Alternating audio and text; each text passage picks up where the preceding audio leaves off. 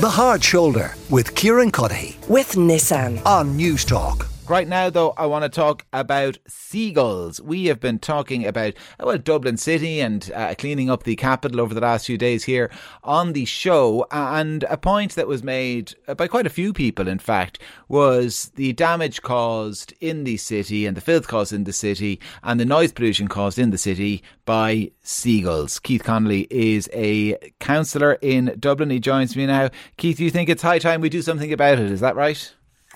Absolutely, Kieran. Yeah, as you mentioned, the issues around litter, picking up bags, noise pollution. We've had seagulls attacking people for food in outdoor areas. Anyone who's enjoying the good weather out in the Holt or Skerries, indeed in our city centre, will realise it's a massive issue in our city. I mean, to start looking at what can be done to either cull or to stop these basically ruining our city at the moment. And in what ways would you contend they're ruining the city?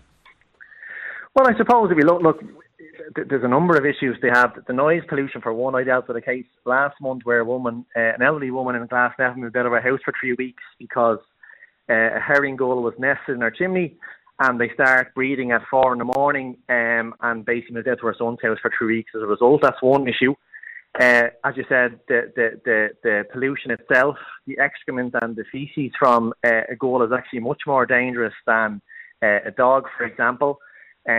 Damage to cars. There's been people attacked, as I said, holding food outdoors, having chips.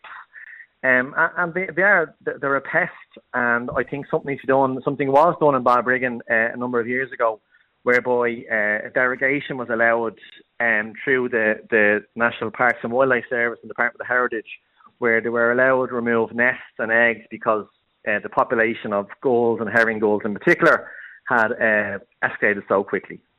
So are you calling on Dublin City Council to examine the possibility of doing something similar on a much wider scale, is it? Yes, and I actually had a look at some of the studies around. There was quite a large research done by National Parks and Wildlife Service, and the results were given out last year. But the 7 towns that were mainly targeted, 5 of them were all coastal towns, the usual Howth, Skerries, and 2 are Midlands towns. I represent Finglas, Glasnevin, Ballymun and parts of Santry. I've never seen the issue being so prevalent here this year in particular. And I think they're actually coming more and more inland, probably because they're being fed, which there needs to be a campaign around not to feed seagulls. And obviously the habitat in coastal areas are being ruined in some ways as well. But I think this is a very serious issue of situations where pets are being attacked, young children again, food. It's going to become much more serious unless something is done. Stephen Newton, Dr. Stephen Newton is with us as well. He's a senior seabird conservation officer with Birdwatch Ireland. Stephen, you're very welcome to the show. You might expect, before we talk about Keith's call for a cull, or certainly the call that the City Council look into the possibility of a cull, can you explain why seagulls seem so prevalent in people's lives in the city at this time of year? What's going on? Well, certainly good evening. Anyway, that's a very pertinent question. Why are the gulls in our towns and cities? And it's literally because of a lack of food in their natural environment, possibly increased disturbance on the coast. You can go down towards any beach or coastline this week and you'll see the thousands and thousands of people that are there in the habitat that the gulls would normally live in. So there might be a disturbance effect. The seas have been overfished, so there's not much there. They come into the towns because we are so profligate with our waste and our litter, and that means food to a gull. Okay. A gull is not the only thing that scavenges on our streets. We have foxes and rats that do it equally well, but they're nocturnal and people don't see them quite so often. The gulls are a bit more obvious, they're diurnal. And I agree, I can't win. They do make a bit of a noise in the morning, but, so does rush hour traffic. It makes a noise, and do we ask the question, does the noise of the traffic or... Well, Stephen, be careful now. We don't want a headline that Birdwatch Ireland are calling for a cull of early morning commuters. So the fact is, as you say, we have chased them out of their own habitat and we've enticed them into ours. That's a bit it. And we've hit on the problem. Keith has already mentioned it, that we should be discouraging people from feeding them. It's definitely in urban areas, in the parks and St Stephen's Green, wherever you go, people do feed them. In the old days, when there were less gulls, people went to the park to feed the swans or the ducks. Now they tend to feed the gulls and the pigeons, But yeah, it is an issue. But the bit about them, attacking people and stealing food, I don't really think they're going for people for the sake of it. But I agree, it's quite frightening if one does swoop on you. But the reason they're doing that is because people have been feeding them. And the bolder ones get the idea that, there's a person with a sandwich or a burger or a packet of chips, I'll just help myself. So it's the minority of birds that do that, the bold ones. Most of them, they'll hang around and they'll wait for you to throw them something. Or if there's waste on the streets, obviously in the early morning, they will, pick up whatever takeaway leftovers have been dumped on the streets or poorly disposed of it in accessible bins.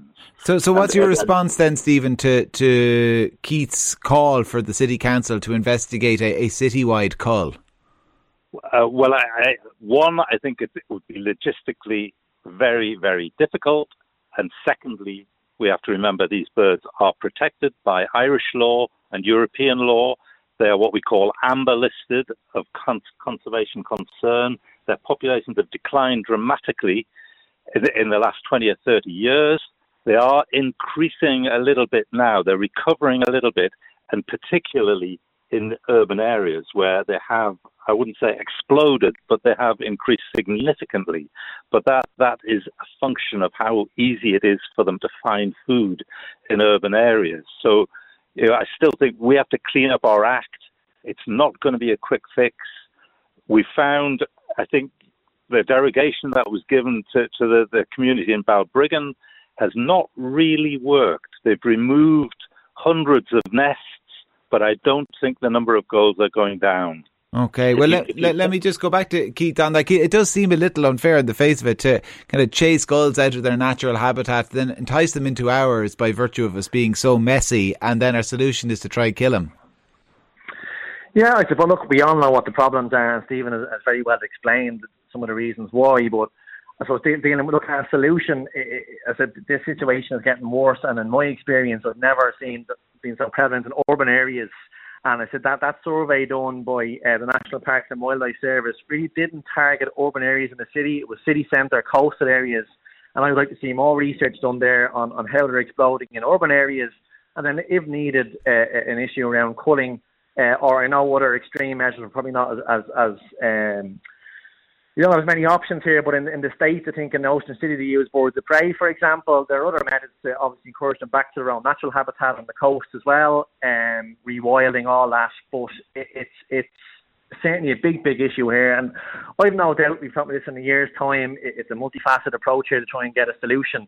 But I personally have dealt with people who have been attacked or for the food they're eating. As I said, I spoke to a lady who had to move out of her house for 3 weeks, and it is having an impact on people's lives, particularly around mating season in July and around now, where they wake up at 4:15 in the morning, and it's very hard to get back asleep. And that never used to happen, certainly. And when I was younger, I never remember that. I lived in the same area all my life. If you can believe it, someone's after texting in to say there are 2 seagulls literally inside Burger King on O'Connell Street right now. I mean, if somebody can send us a photo, we'd love to see it. At the Hard Shoulder is the Twitter handle. Stephen, are there ways to encourage seagulls back to their natural habitat? Is it too depleted in terms of resources to encourage them back? Do we need to just get used to them? Are they kind of the pigeons of the future?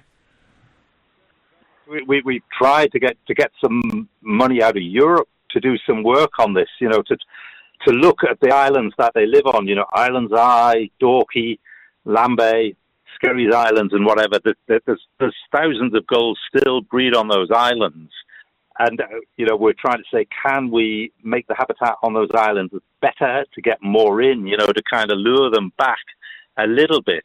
But in the meantime, I work with colleagues at UCD, and we have a research student who's putting tags on gulls in both urban areas and on the coastal islands.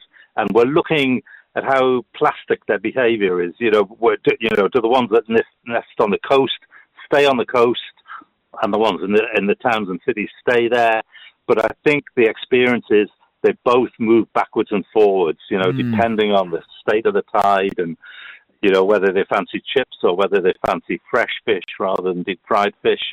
It's this sort of question. So some research is being done, and I think in the next few years, there'll be some ideas on how the birds behave, and then we have to look at, can we modify their behaviors to suit our needs a little bit and possibly, get them away from urban areas. But, my best advice is you've got to learn to live with them. And I know they can be a bit noisy, especially when it's so bright early in the mornings, but it's a short breeding season, and they're generally pretty quiet between about October and March.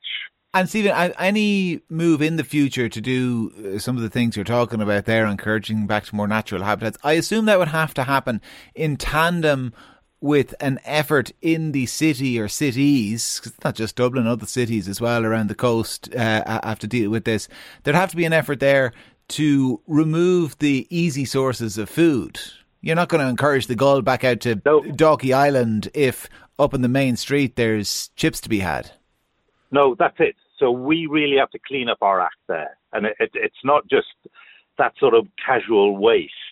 Even our black plastic bin liners that we put out with the rubbish, those are so easily accessible to both birds and rats and foxes and whatever.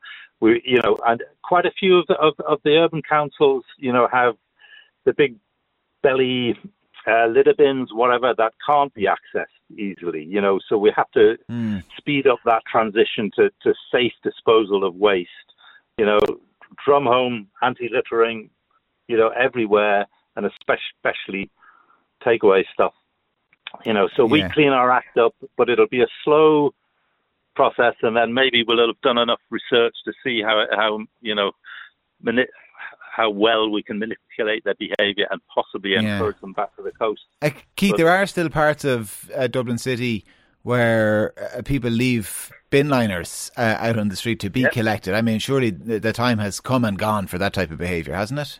Absolutely, yes. Predominantly in the city centre, where businesses wouldn't have space to store plastic bins, for example, but definitely there's a role there for the council, and I agree with Stephen, it has to be eradicated in time. We can't have black bag left out like there were 20 years ago. And I also think there's definitely space for a campaign to make people aware of the dangers of feeding seagulls, and like having seagulls nesting near you and the noise they bring about them. But that also has to play a role as well, because if rats were in an area, the HSE have responsibility. This baiting program. I think seagulls in time will have to look at something, as I stated, around the culling issue. But in the meantime, look, an education programme will certainly help to warn people not to feed them and the danger of doing such. Keith Connolly, Fianna Fáil councillor in Dublin. Dr. Stephen Newton is a senior seabird conservation officer with Birdwatch Ireland. Thank you both very much for joining me. Chris says, so the answer is to cull a few messy dubs would also help with the housing crisis. Ouch, Chris.